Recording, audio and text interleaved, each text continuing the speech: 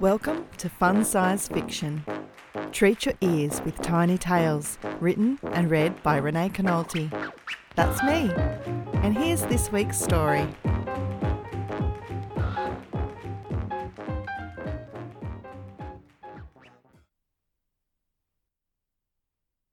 My best cooker hat.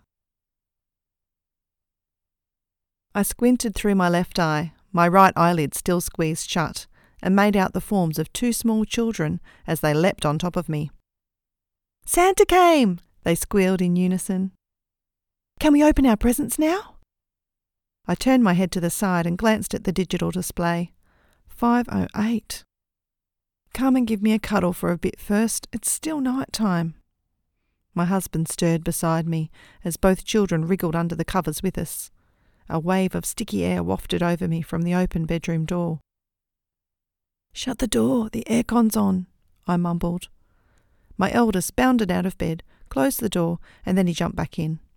We snuggled together for about 2 minutes, until my kids couldn't contain themselves any longer. "Daddy, is it present time yet?" my youngest asked, prying his eyelid open. He grunted. "Have you unpacked your stockings yet?" I asked. "Yep, see?" my son said, thrusting one of the trinkets towards me. I relented and opened both my eyes to see what it was. "Come on then, we need to have breakfast first and then we can do presents." The kids scrambled out of bed and raced to the kitchen. Hubby and I wandered out after them. "Fruit Loops?"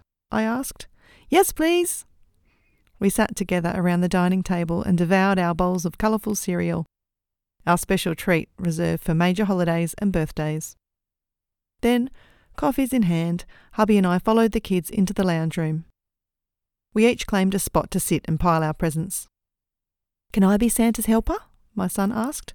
"Sure," hubby replied. My baby boy seemed so big now. Where had all that time gone? He took his responsibility seriously, choosing presents and delivering them to the correct family member. "This one's for you, Mummy," he said, handing me an oblong package. Everyone watched on as I unwrapped the gift from my son and daughter.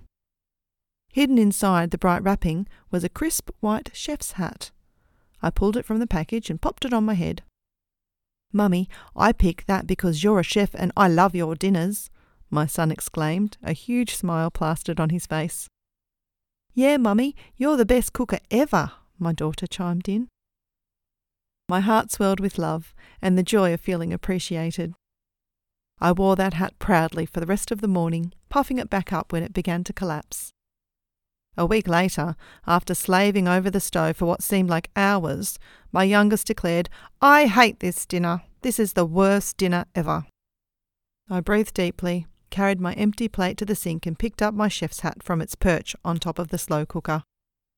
I placed it carefully on my head. I felt myself puff back up instead of collapsing.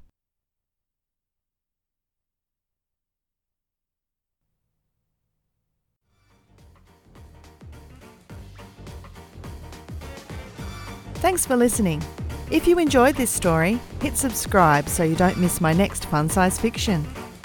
You can find out more about me and my writing on my website, heysaidrenee.blogspot.com.